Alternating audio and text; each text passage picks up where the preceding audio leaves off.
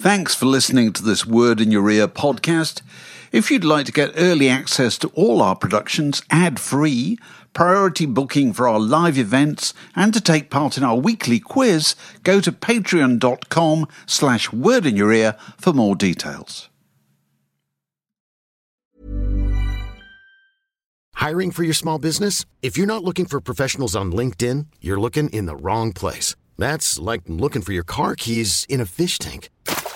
LinkedIn helps you hire professionals you can't find anywhere else, even those who aren't actively searching for a new job but might be open to the perfect role. In a given month, over 70% of LinkedIn users don't even visit other leading job sites. So start looking in the right place. With LinkedIn, you can hire professionals like a professional. Post your free job on linkedin.com/achieve today. Even on a budget, quality is non-negotiable. That's why Quince is the place to score high-end essentials at 50 to 80% less than similar brands. Get your hands on buttery soft cashmere sweaters from just $60, Italian leather jackets, and so much more. And the best part about Quince, they exclusively partner with factories committed to safe, ethical, and responsible manufacturing. Elevate your style without the elevated price tag with Quince. Go to quince.com/upgrade for free shipping and 365-day returns.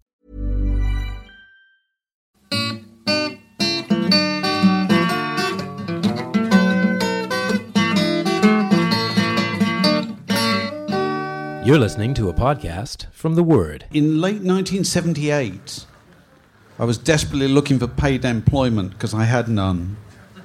And I rang up Fred Della, who's a guy I'd kind of known at the NME. Very sweet guy, Fred Della. And I said, Fred, is there any work around anywhere? He said, well, Nick Logan, who had previously been the editor of the NME, has just started this magazine called Smash Hits. And he's just looking for help. And so I rang Nick, and he pretty much said, can you come in now, you know? And that turned into a job. And I immediately knew that in almost 30 years after the event, I would be gathering in a pub in Islington with a load of people who either wrote from the magazine, wrote to the magazine, wanted to be on the magazine, fantasized about the magazine. And I have to say, it's one of the great satisfactions of my life to be able to be part of a gathering like this. And I think I'll probably say the same thing for the other people on the stage, Mark Ellen, who obviously you know, but also our special guests this evening, Miranda Sawyer and Barry McElhenney. And we were all there at certain times. Well, you were what, 1980 to 1980? No, well, I started in 79. I started in 1979.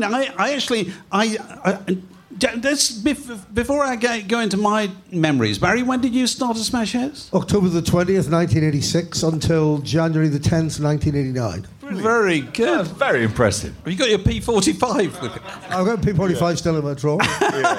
And Miranda, when were you there? 88, was it? No. Yeah, Barry gave me my job, and I got there kind of September, October 88 and then decided I would leave for some reason in 1990. And we were a reader before that, weren't you? Yeah, definitely. Yeah, all the way. So where can you remember the first issue you bought?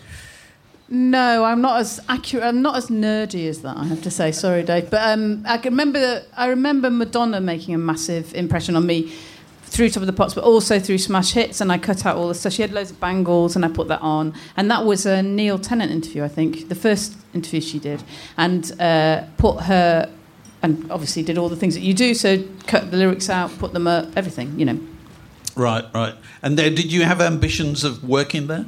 Yeah, for some reason I just thought that's what I want to do. So I used to tell people that I would go and work for Smash. I had two ambitions. One was to be the editor of Smash Hits, which as soon as I got to Smash Hits, I thought I don't want to be the editor. But very wise. Why not? Because I wanted the glory, and the editor doesn't get the glory. No. The writers get the glory, and so I worked that out quite quickly. And it's more fun. Meetings, you have to go to meetings all the time as editors, don't you? It's rubbish.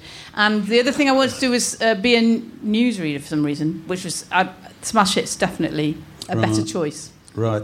So a bit of a history for anybody who doesn't know it. And I've wasted all of today on a wonderful Flickr site started by a guy called Brian McCloskey. he lives in California, I think. Yeah, this guy's scanned in. He appears to have every issue of Smash Hits. And you get every page, you can read the entire thing. Every single page, the adverts, the offers, they're all there. You know, if you feel like, take 2 weeks off work and just sit there. We've been reading our old interviews with Bananarama and stuff. I'm very excited. Of which more later. And what a day to be Oh, talking absolutely. about Bananarama. Too much excitement, Mark. Don't I hold thought that for later. Yeah, sorry, yeah. So, amazingly, the first issue of Smash Hits, which is in September 1978, is Plastic Bertrand. That's always a quiz question, isn't it? I suppose, yes, absolutely. One of Belgium's very few contributions to, you know... Sans plan pour moi. Sans plan pour moi. And, you know, it narrowly escaped being called Disco Fever. Yep. Because the publishers at the time looked around and said, well, disco and John Travolta and so forth, that's all doing really well, why don't you call it that? But no, they called it Smash Hits. But very quickly... Just thinking what a tempting offer that is. Ian Dury and Darts colour poster. It's almost as tempting as the cover story. So I've only just noticed the cover story of the Plastic Bertrand issue is 10 copies of Plastic Bertrand's first album to be won. There was no interview with him, was there? Oh, Plastic was unavailable. You couldn't get near Plastic. No. But the cover story is 10 albums to be won. That's brilliant. But what's really interesting is the cover story is actually the lyrics, isn't it? So Yes. there and there, that's the cover absolutely. story. True, that is. Because he had a very modest ambition, Nick Logan, which was to do what Chart Songwords did, or Disco 45, I think was the other one, and just do it in colour, and, you know, charge more money for it, and, you know... Nick did it at his kitchen table, didn't he? He did it at his kitchen table. Although when I joined, it was... they'd just taken an office in an advertising agency in Great Pulteney Street. Yeah. And I think the full complement of the staff was Nick, who wasn't there all the time. And then there was Bev Hillier, who was Nick's sister-in-law, who was the person who sat there and did the lyrics, and, you know, entertained members of the Merton Parkers. Merton Mick. And the great Steve Bush, who was the original design editor. But it moved very, very quickly. It turned fortnightly in the beginning of 1979. But even then, it's got, you know, Rod Stewart and leopard skin on the cover. You know, it's still... It hasn't arrived at a style. No. Wasn't it published by EMAP only because EMAP had the capacity at their printing presses? So they were sort of semi-interested in it, but it was also a way of using up the spare capacity. I wouldn't be surprised.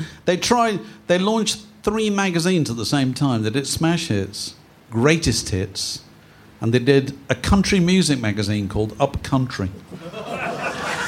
I like the sound of Up Country, actually. I know.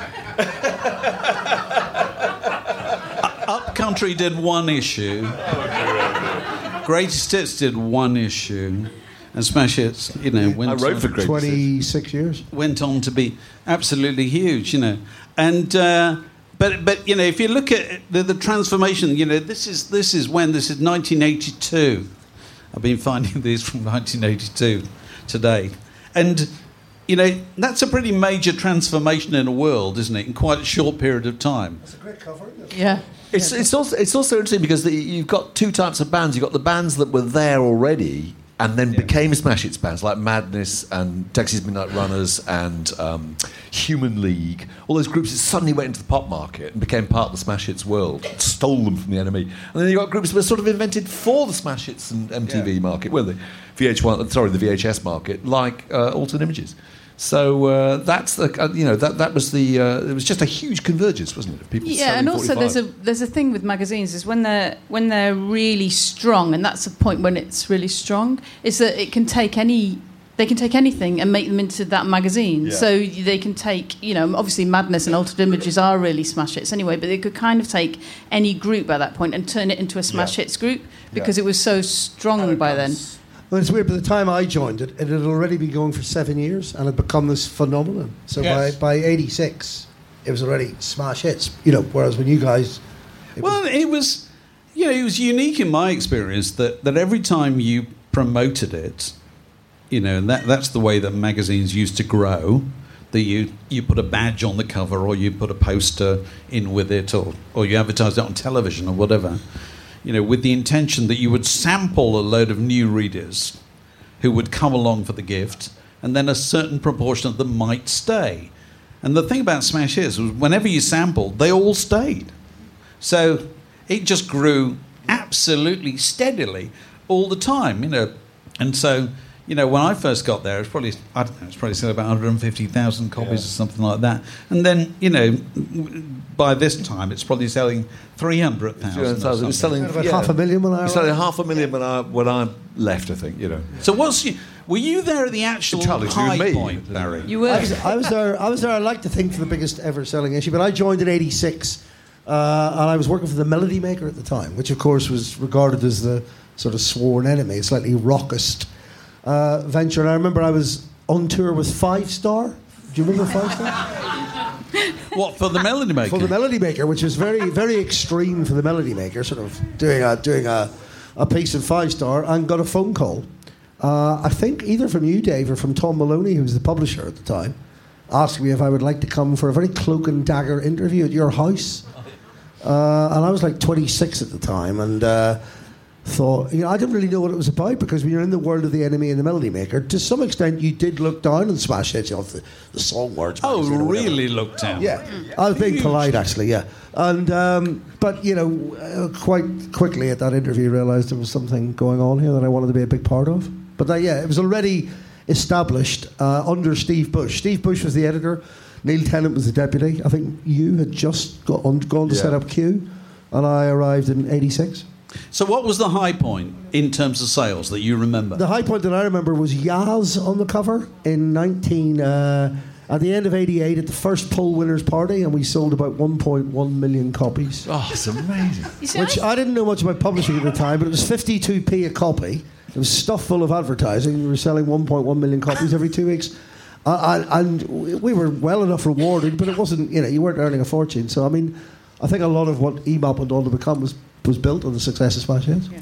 The financial success. But it's also, it's an odd thing to happen to you quite early in your career, isn't it? To work on something that does that well. It was astonishing. It was absolutely astonishing. And I didn't quite know at the time, what was going on. The scale of it was so vast. I remember it being like, it was like a machine. It was great fun, but you had so many copies to get out. Yeah.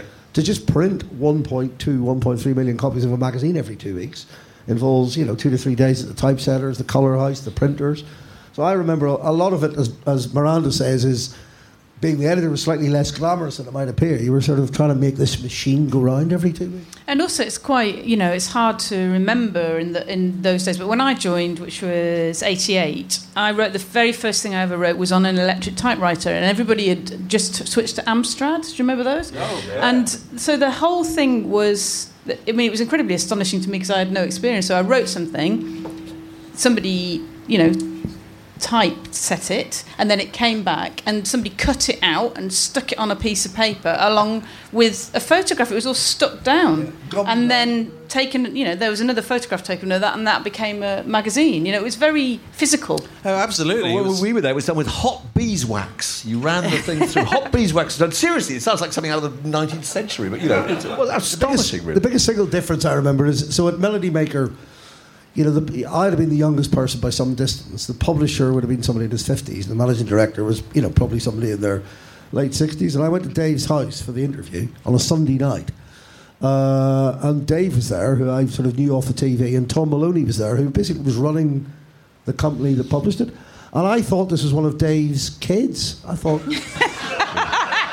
You thought I was old enough to because this guy who turned out to be a year younger than me, so he was 25 and he was running the company in a sort of polo neck shirt and a pair of jeans, and he stood up and said, "Hi, I'm Tom Maloney." And I fucking, I nearly fainted. I thought this guy's equivalent where I'm currently working seems about 96. I want to work here. I want to work for these guys, and that made a huge difference because you were working for people the same age as you. It is interesting going back to the point you're making that it was a craft process, wasn't it? Because I can remember Steve Bush, doing these covers, and they're terrific covers. And in the case of the altered image one images one on the left, they are actually holding up cutouts. That's not done digitally. Obviously, they're standing in the studio holding up those letters. And the Lee Thompson Madness one was done by they'd had this photo session done, I think, for Driving in My Car, I think it was. Yeah. Where they'd all got hats with different letters on them, and we thought, oh, okay, that'll work. But the way Steve did it was put a transparency in a projector, much as your mother and father might have used to show you holiday snaps. Size it up. And they pointed up at a piece of paper which was stuck on the wall with a logo penciled on the top, and would then trace out the shape that transparency made to make a placing guide for the guy in Peterborough who did the job, and would only get the job like 2 days later when Len, the retired printer who came down every day on the train from Peterborough, would take it back. And then there was a miracle of an innovation called Red Star. Do you remember Red that? Star. You were expecting stories about Duran Duran on yachts, weren't you? Is this too technical? I'm getting a bit worried, actually. But you want some more stuff about Metroset? You'd spend 3 days in every 2 weeks somewhere around here, Clerkenwell, Farringdon, with it being typeset. That's right. Print, and then you would go to the printers, and of course the printers would be in somewhere like Tewkesbury, and they would ply the young editor full of beer. Yeah. So that by the time the cover, which we were meant to be checking to match the Crumlins, come off, you could have been looking at anything. Oh, it looks fantastic. And off you would go. 1.2 million copies. But if anybody wants to know why many of the early reviews were written by Red Star, it was Ian Cranner as that was the Jockey Cranner. Red Star. Jockey Cranner. That was how the records got to him. Jock o'clock up in Scotland, and so there it is. Yeah. So today in the Guardian, there was an interview with the now reunited Bananarama. Fantastic. I want you to think about what's the most extraordinary bit of that statement. Bananarama reunite, and it's celebrated in the Guardian. Yeah, the Guardian. No, the idea, if you'd gone back to 1980, whenever that was, 1982, even the Guardian wouldn't have been interested in pop music. No, but that's because the people who like Bananarama now write for the Guardian. But it's also...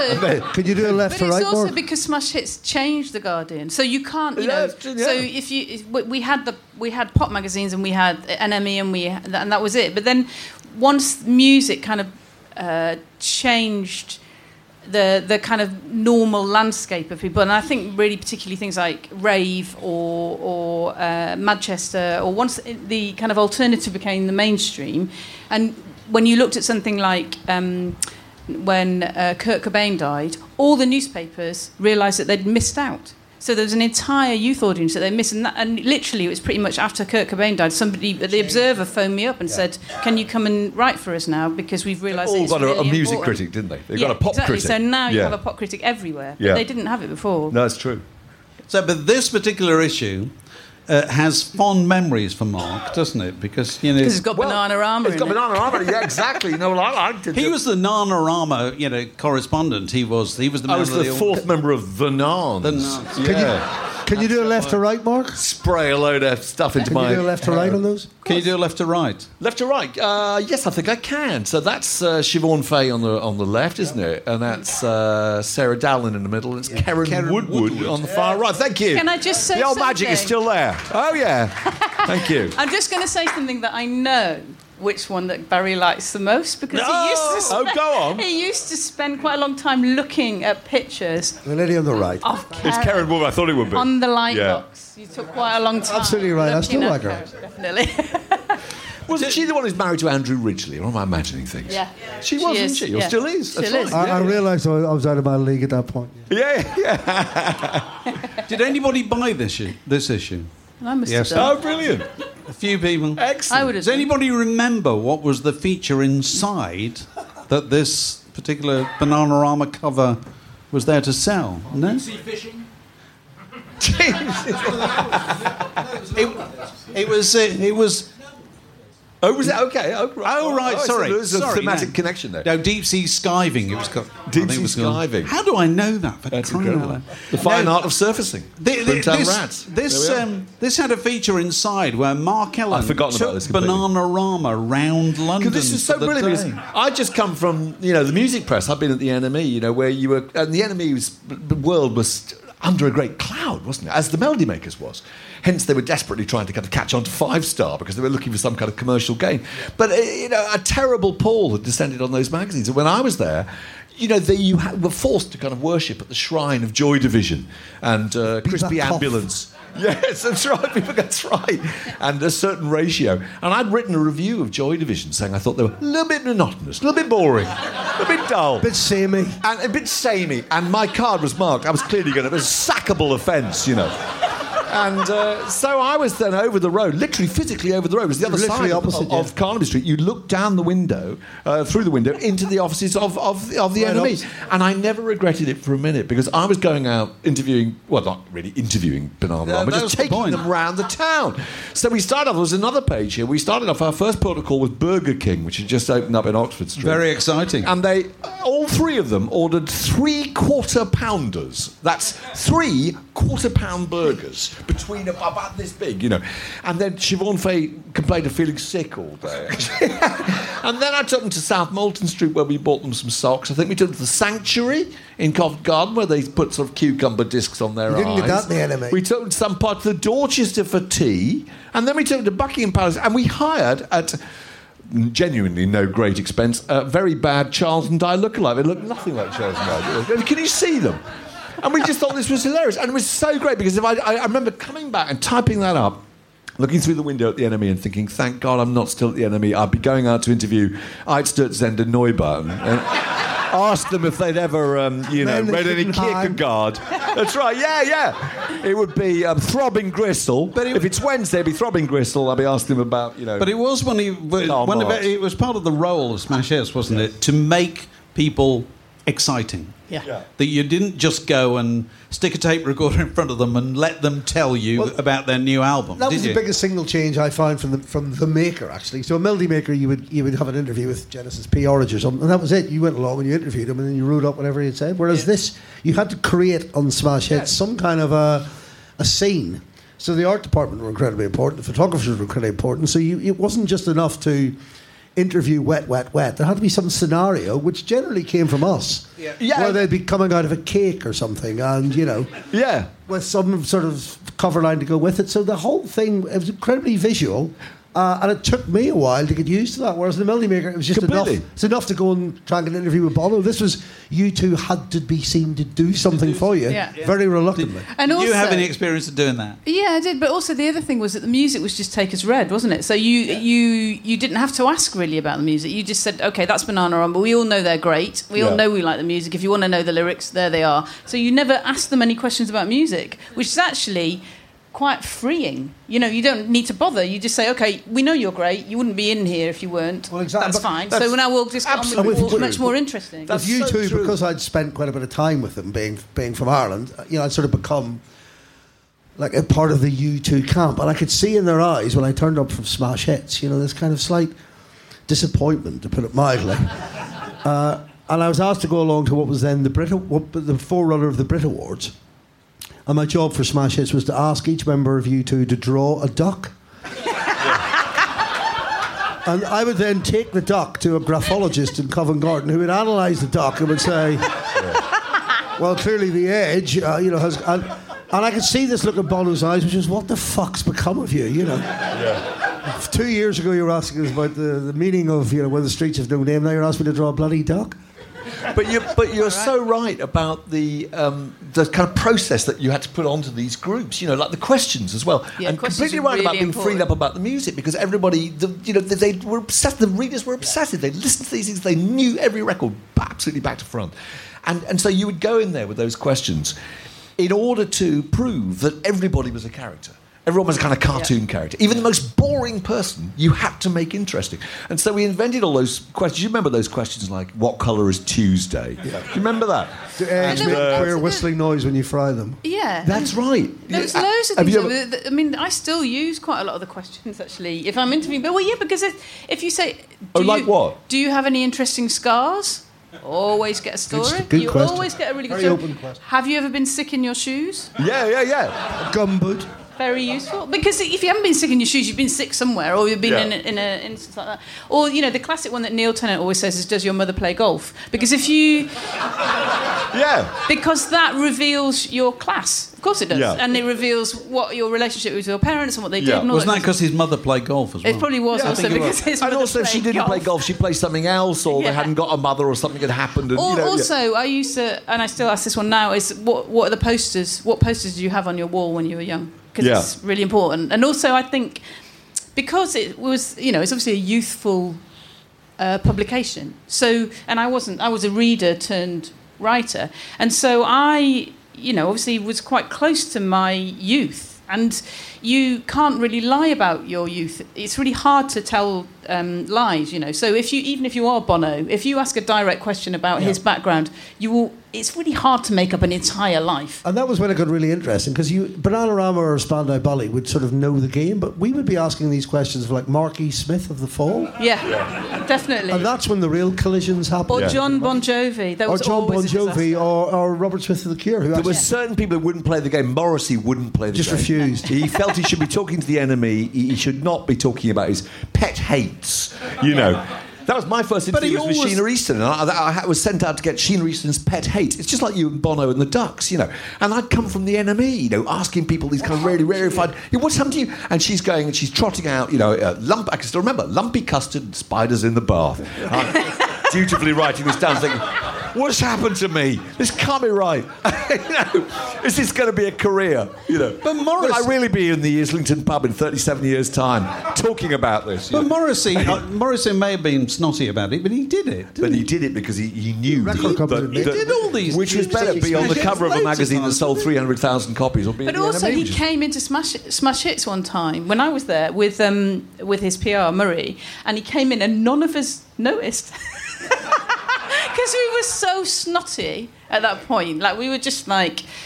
I don't know what it was. We just didn't want it. Because anybody who came to visit us was kind of like Sunita or Danny Minogue. Do you remember? Right. And so we would just be a bit like, oh, we don't want to talk to them. And so Murray turned up with this person who we all worshipped in real life. We all thought Morrissey was brilliant. And we just didn't look up. And of course, if somebody was down the dumper, you would say, so-and-so's in reception. Reception, yeah. Danny Minogue, always. Which meant, you know, they were so down the pan that they were actually turning up in reception at Carnegie. Down the dumper, I have to say, was a sort of an invention of all of us that Neil Tennant particularly liked. Neil really. And Neil loved, and he was so funny because you would say to Neil, who was so camp and theatrical and entertaining, you know, and you'd say, everyone talked in this kind of parallel universe way. So you'd say, Neil, do you think the new Gary Newman single's going to be a hit? And he would say, au contraire. The pallid pop android has taken up residence in La Dumper. He is, in fact, firmly ensconced in the room just vacated by Buster Bloodvessel of Bad Manner. To his left is Phil Collins, who's been round to ask for a cup of sugar, and to his right is poor Midgure of Ultravox, who is in reception, who's helped him choose some new curtains. And that was his way of saying, no, I think the new Gary Newman record is shit. But he would make this answer last about 3/4 of an hour. It was hilarious. It was a whole language. It was. A whole language invented. People like Tom Hibbert, who would speak in this sort of weird disco vicar type voice.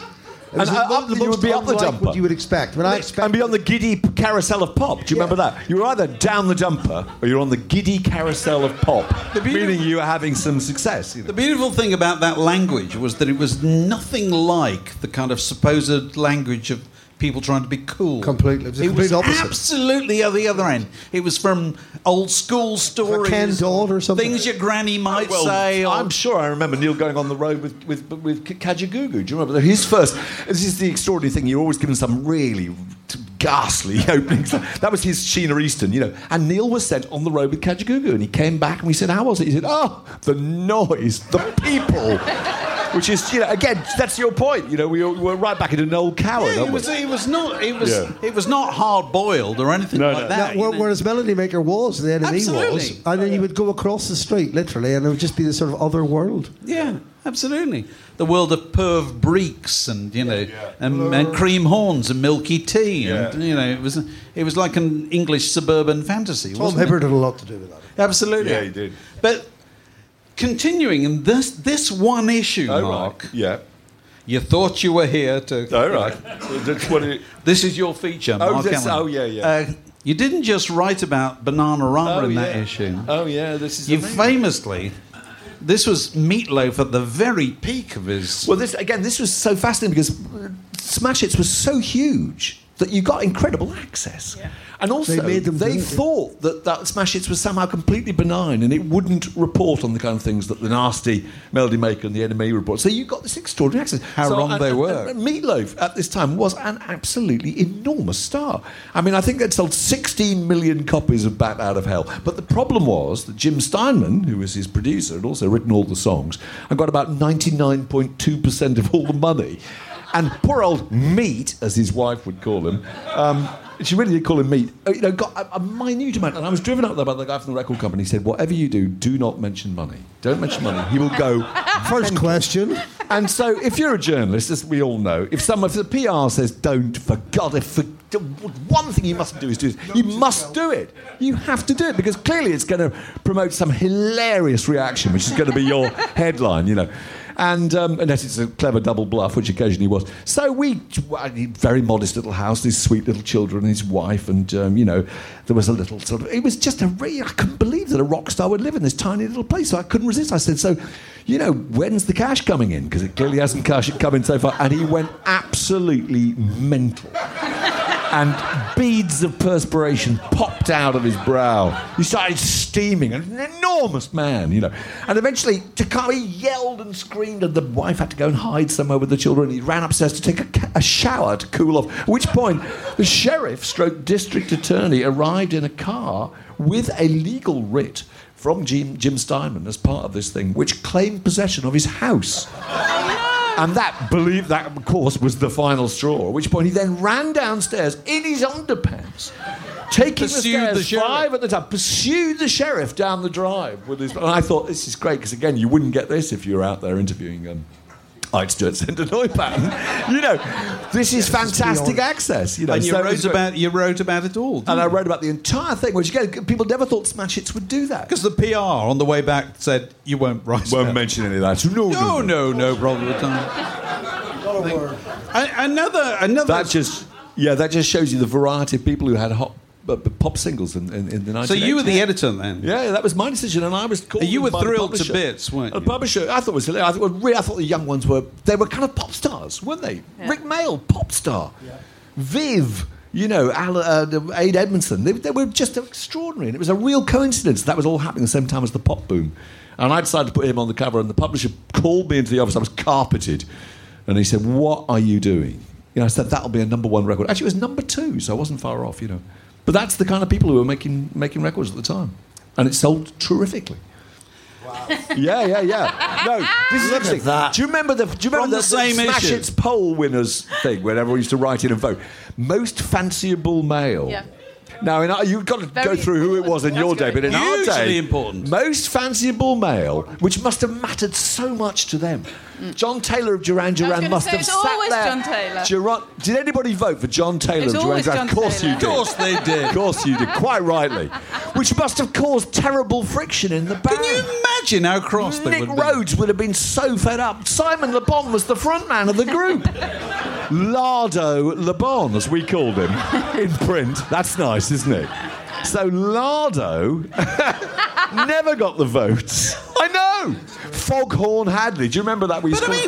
Foghorn Hadley from Spandau Ballet. Take us back here. So this is what, 1984 or something like that? Great hair. Yeah. So this is the kind of acme of male pop beauty, isn't it? Yeah. In 1984. And God bless him, he's still, he's a big deal still, isn't he, now? EastEnders. Sorry? Isn't he in EastEnders? I think he's past that. He's ascended to something even greater than EastEnders, I think. But you talked about the posters. I mean, you can't look at it now without... It literally looks like everything's in the wash. Do you know what I mean? Yeah. And all he could find was this suit. I bumped into Spandau Ballet once in South Molton Street, I think. Because they were walking down, having been to a photo shoot, and they genuinely... They'd always just been to a photo they shoot. genuinely had jackets with no shirts, medallions. They were walking around London dressed like that. Fantastic. But the posters... On brand. The posters were hugely important, weren't they? Very much so. I mean, 13, 14-year-olds just papered their bedrooms with these things. Posters and the song words. The posters. It's gone, hasn't it, from the culture? Hasn't it? The poster? Well, it's certainly from the printed culture. Yeah, I mean, I suppose the Instagram or something is probably the equivalent of that now. But certainly posters like that and the song words you don't get anywhere now printed, apart from Top of the Pops magazine. You get them. You do get them weirdly. I only know this because my son likes football. Is you get them in Match of the Day magazine. You just get like pictures of Ronaldo and things like that. But also, they were a real rarity then. There were so few pictures. Now there are millions of pictures being put up all the time. But then also it was interesting because after that, a few years later, Select was launched. And do you remember part of Select was that we had posters in the middle? Yeah. Different sorts of posters. But different. Different. Yeah, but they were of the shame. They were posters. Yeah, exactly. Yeah. But it indicates that it was quite a practical, interactive thing, wasn't it? That people took the magazine apart. Yeah, very much so. Put it on their walls. You made collages, if you were me. Absolutely. I made collages. And of course, we had somebody in the office employed purely to listen to the lyrics. So Sue Miles would sit with her headphones on. Yeah.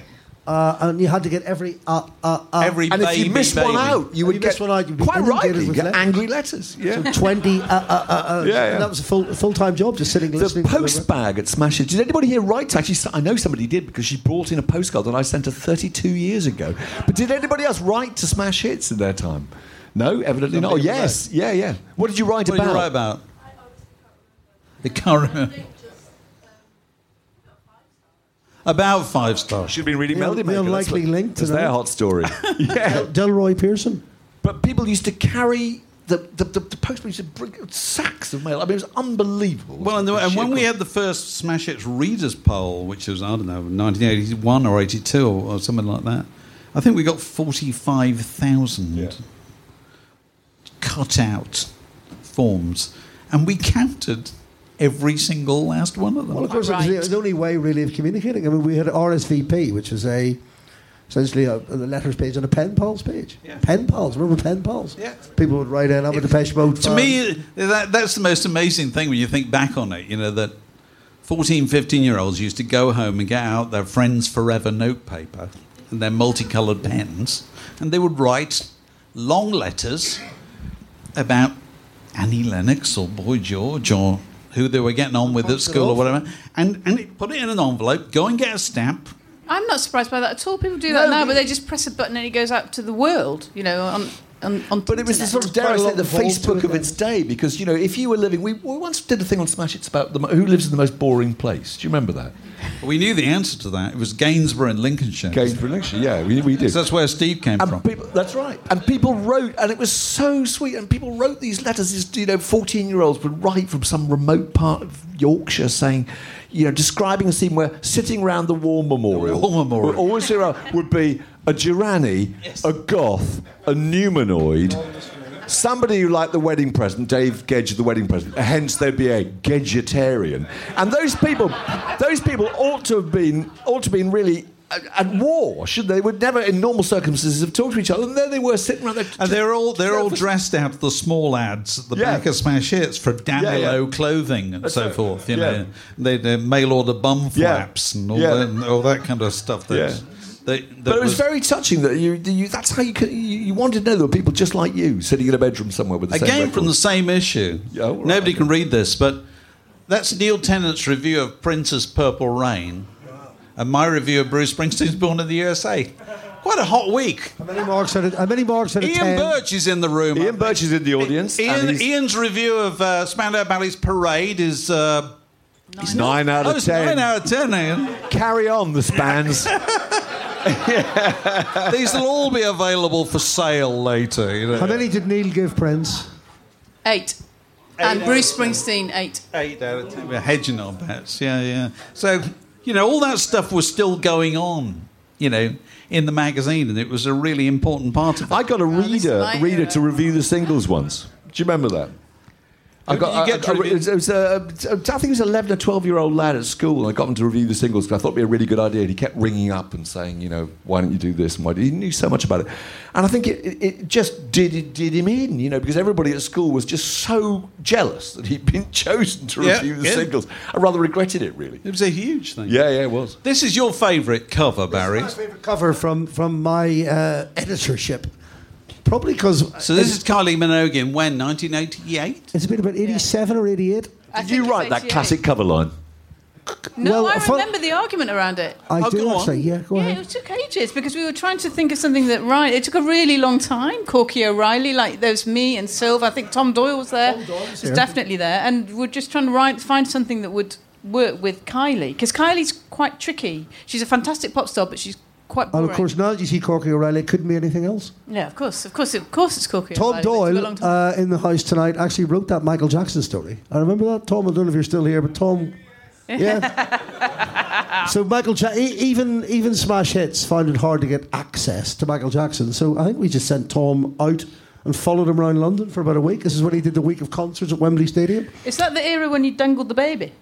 Was it that era? It sort of been just before that, I think. But this for me was my favourite because it was kind of right slap bang in the middle, probably at the time I was editing it. Had an amazing team, Miranda included, and Tom Doyle and Chris Heath and Tom Hibbert and William Shaw. People who've gone on to do... Sylvia Patterson. And it's so clean, you know. I mean, you get the three posters in the top left. You got the Jackson. Funnily enough, Michael Jackson set not on the cover, probably because we couldn't get a picture, and also because Kylie at that time would have been huge. You got the competition top right. You probably got Songword down the bottom left. It's just it's a beautifully designed cover, actually, I think. Really, and the logo had changed quite a bit from the last time we saw the logo. It's also, as is traditional, it's got a few names never to be heard of again. Yes. Oh, God, yeah. Glenn Medeiros. Climby Fisher. Climby Fisher. Blimey, it's Climby. That was another cover. I had a series of catastrophes. It's a bit like when football teams just get on a losing streak. And I went through. I put the Joe Boxers on the cover. Yeah. Remember Joe Boxers? Okay. Boxer Beat. You see? Okay. Some people. Thank you very much. I put a group called Jimmy the Hoover on the cover. This week I did. I just thought we can't keep putting Ultravox and Gary Newman. We've got to get some new stuff. The only time I was ever actually called into Dave's office, in the publisher's office, was when I put The Mission on the cover. Oh, yeah. Wayne Hussey of The Mission on the cover of Smash Hits. Yeah. In the same week as Janet Jackson was sort of tucked away inside. Just had one of those tellings off. If you ever do this again, you cannot put this You can take a boy out the Melody Maker. You can't take the Melody Maker out the boy. Exactly. It's probably some debt I owed to photograph. But this is one of your favourites, Miranda. Okay, so this is one of my favourites because... It's a brilliant cover line. Okay, it's can we just get a bit closer, right? So, okay, we have Mark Moore from Essex Express, who is actually weirdly a really good pop star, but we didn't quite know what to do with him. So he's got a massive sandwich. Obviously. Favourite sandwiches of the stars. And then popping out of the sandwich, you have the Reynolds girls, just so he can say, I'd rather snack. Because their hit was I'd rather Snack and Fleetwood Mac. It's brilliant. It's so great. But what I really like about it is obviously, I mean, the Reynolds girls were Stock Aitken and Waterman. They were not great pop stars. They had a hit. But what's interesting about that is it's just at the point when Smash Hits had to try and deal with club music, basically. And it's really hard because club music is for adults, you know. It's about drugs and it's about going out really late. So it was actually quite hard for Smash Hits to work out how to do rave, and this was really kind of the beginning of the time. Well, actually, around about the time when I joined, that we had to deal with it. Do you remember we had like little posters, and we'd have to, instead of saying I'm going to the rave, we go, I'm off down the rave up. Yeah, that's right. Because it sounded more kiddie. And you've got Living in a Box on that cover. Oh my God, we've all interviewed Living in a Box. Do you remember all those free badges? There was a badge that said, put the kettle on, Mother, I'm parched. Yeah. Do you remember that? And if I remember, I don't think I'm making this up, there was a free Smash Hits giveaway, which was a Men They Couldn't Hang coat hanger. Remember that? Absolutely brilliant. That's brilliant, isn't it? There was another badge that said, put it on, take it off, put it on again. Guaranteed. Hours of fun guaranteed. Yeah. Just brilliant. We had a life-size Freddie Mercury. Do you remember the life-size Freddie Mercury, which was a competition prize? I mean, 6 foot tall. Yeah. Which was stored in the hall of the entrance at Carnaby Street until the fire brigade came and told it was a fire hazard. So we had to unceremoniously dump the life-size Freddie out the back. I'm interested here. You got Craig Logan from Bros. I know. Now, Poor Ken. So he was known as Ken. Ken, to give him his full name.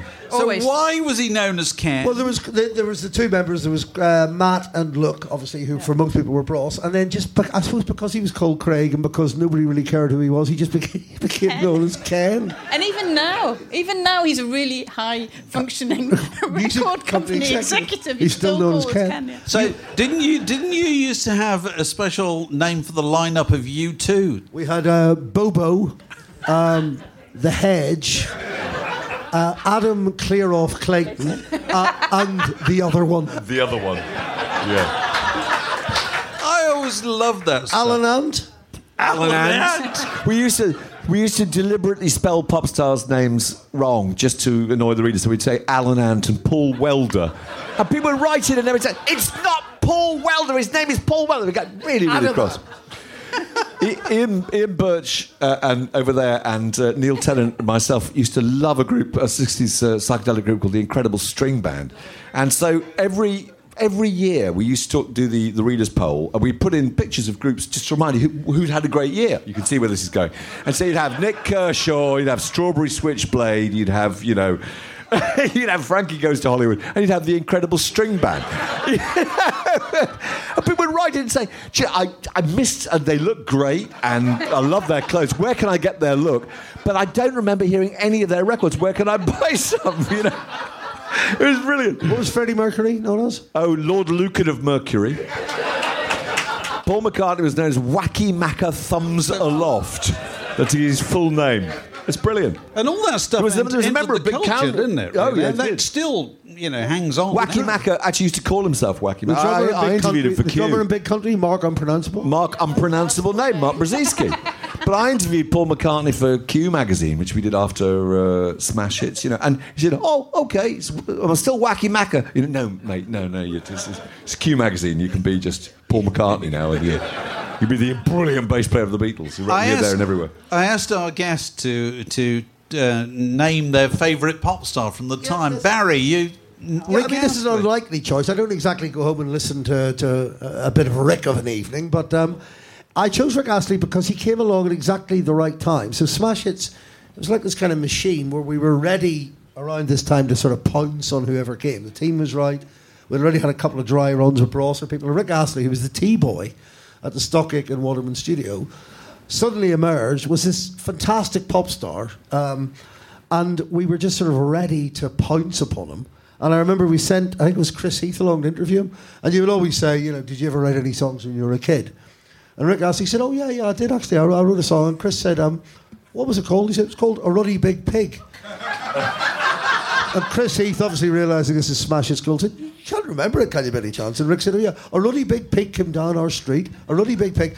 And of course we would then put him on the cover with a speech bubble saying, a ruddy big pig came down our street. And the whole combination of just being the sort of the T-boy of Stockache and Waterman, this unlikely looking character who's actually gone on to have a remarkable career in his own way. But he was probably my favourite, not because, as I say, I particularly go home and listen to him of an evening, but just because of the time. And I just remember it being such fun around this time. Yeah. Miranda, I think... look at them. Okay, so when's this? 1990? This is 1990. And so this was actually, I think, almost my last... It was probably my last cover before I left, but... So, because I came from near Manchester, I don't come from Manchester, I come from a kind of like a suburb where all the footballers live in Cheshire. But I was deemed to be the Mancunian correspondent. So I got sent up to interview, Happy Mondays and Stone Roses and everything like that. And the Stone Roses were obviously massive and incredibly difficult to interview. And so I went up to interview them, and they were hours late. I can't tell you, they were like 5 hours late, which is... okay. And they turned up, and I loved the Stone Roses, so you have to also add that factor in. But they were great. They were really good interviews, but they were all very separate, which is always quite a good way to interview them. So I interviewed them, and they did their... You can't really tell from this, but inside we had a projection, and it was a projection of... either they had a choice of space or underwater, and they really loved it, and they got the photos taken and everything. But then they said, all right, we're going off to edit an interview, edit a video, and we'll come back in a bit. And I I wouldn't do it now. I just thought, yeah, A, let them go, and B, got bored and just went. You're just not meant to do that. But they really liked it because I just thought, you know what, I'm not hanging around with you anymore. I'm really bored. I'm going off with my mates. So I went out, and then I got this phone call off Ian Brown, which of course I kept on my answer phone for ages, going, all right, Bunny. I was called Bunny in those days. All right, Bunny, you didn't come back. Do you still want to interview us? And I was like, yes, okay. And then did the interview on the phone in the end, which was fine. But it was quite interesting to me that what I find interesting about that story is actually that I would do that. I mean, now I would never do that. Of course I'd hang around or I'd make sure I was in with them. But I was so kind of still such a reader and such a person who's going out that I just thought, I'm bored now. I'm going to go to the pub. I'm going to go to the Hacienda. And then I'll come back later. If you notice the posters here, we have the Inspiral Carpets. That must have been a very popular poster, I would imagine. Yeah. On the wall. Who was your favourite And interview? still 5-star. Look. 5-star still there? Yeah. Who was your favourite interview? God, I always like. Well, I don't know, in terms of bands, I always like Adam and the Ants. I thought they were absolutely fantastic. Alan and the Ants. I thought they were just great because he'd made. You could call it cynical, or you could call it opportunistic, but he'd made this incredible change. Because the original Adam and the Ants were making this kind of flirting with kind of Nazi, fascist S&M fashion and writing "Whipping My Valise" and all those kind of songs. Dirk Wears White Socks, and then he just decided, and quite rightly, there was a whole audience of 14-year-old girls who just wanted pop records and probably liked it. Absolutely, yeah. I was one of them. And what I really liked about him was that he wasn't, he was completely transparent about it. That he'd done it and he knew exactly how to be a pop star. He knew what was required of him. And in fact, I went to see Adam and the Ants about 5 years ago with one of my mates. He's in the audience, actually. And it was hilarious. You really saw that division because he played the whole of Dirk Wears White Socks to riotous applause. And then he went behind a little sort of partition.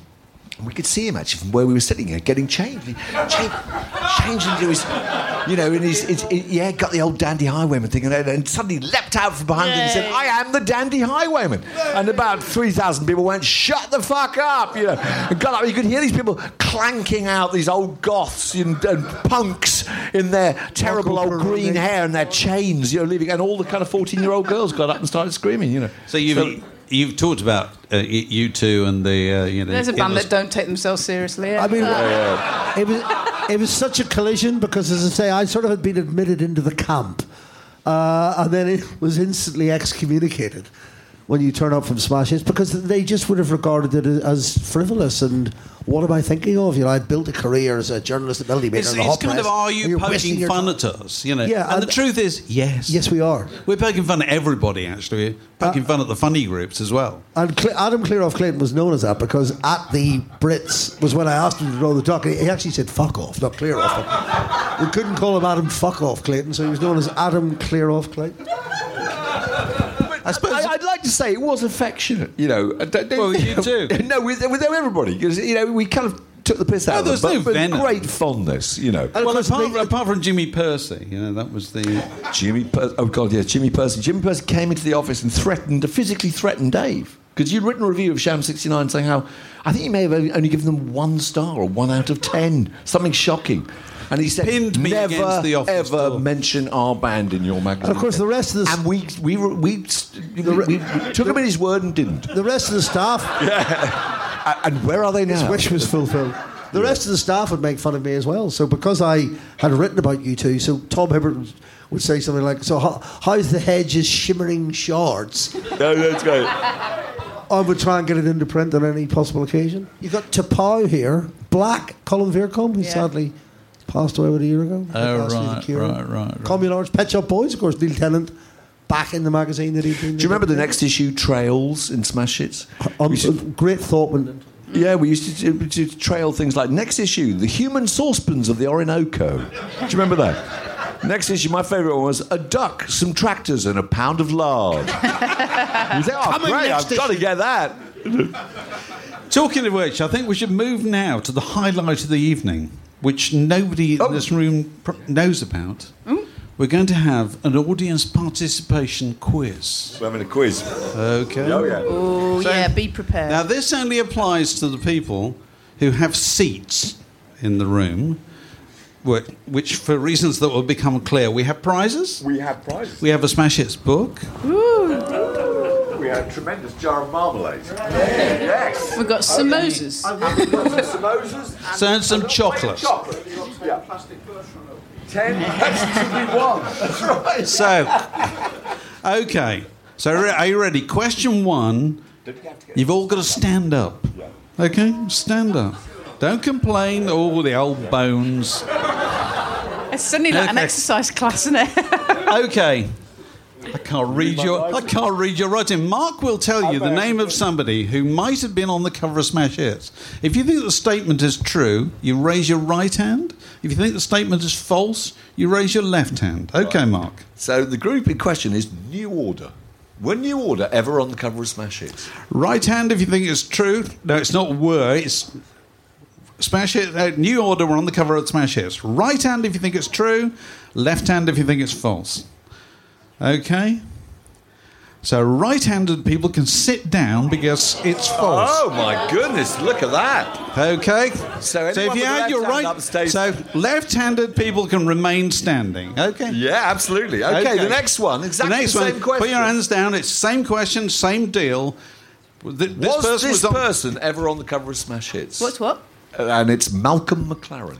So, right hand for yes, left hand for no. Right hand for yes, left hand for no. Okay. Okay, well, he The was. people with the left hand can sit down because, Yeah, he yes, was. he was on the cover of Smash Oh, this Hits. is amazing. It's Okay. thinning out. It's It's thinning out. working. This is All right, okay. I tell you- This next person Okay, the is- next one, right. Was Margaret Thatcher ever on the cover of Smash Hits? So Famously interviewed hand by for Tom yes, Hibbert. Right hand for yes, left hand for no. Right hand for yes, left hand for no. People with right hand can sit down because no, she wasn't on the cover of Smash Hits. Oh, well, we're down to... I don't know what this is going to sound like on the podcast. We're down to how many people? Just about 5? No, whatever. No, about 12. Oh, 12. Okay, Oh, so- next okay. one. Okay, sorry. Next one. Next one is Naina with her sensational 99 loft balloons balloons. hitmaker. Was she on the cover of Smash Hits? Right hand for yes, left hand for no. Right hand for yes, left hand for no. Okay, right hand sit down because No, she wasn't. This is going well. All One, right, we're two, now down three. to... We're down to about 7 people. Okay, the next one is Donna Summer. Right hand for yes. Right hand for yes, left hand for no. Right hand for yes, left hand for no. Left hand sit down because yes, she wasn't on the cover of Smash Hits. Oh, this is sensational. Well, the next one is Zieg Zieg Sputnik. Right hand for yes, left hand for no. Right hand for yes, left hand for no. Left hand sit down because yes, they were. Okay. 3 left. 3 people left. I think that's right. Yeah. Okay.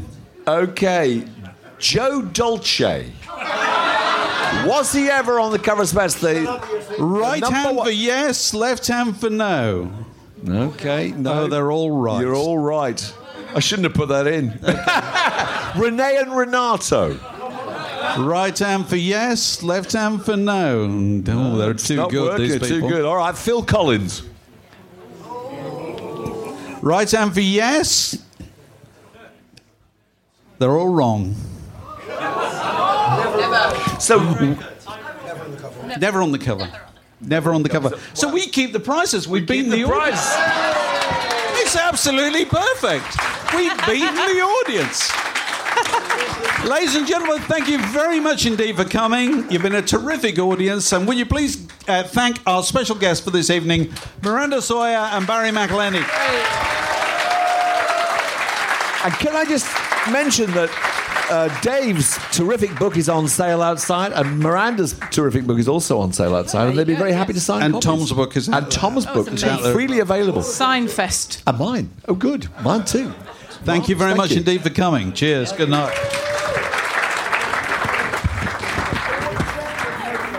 This podcast was brought to you by The Word.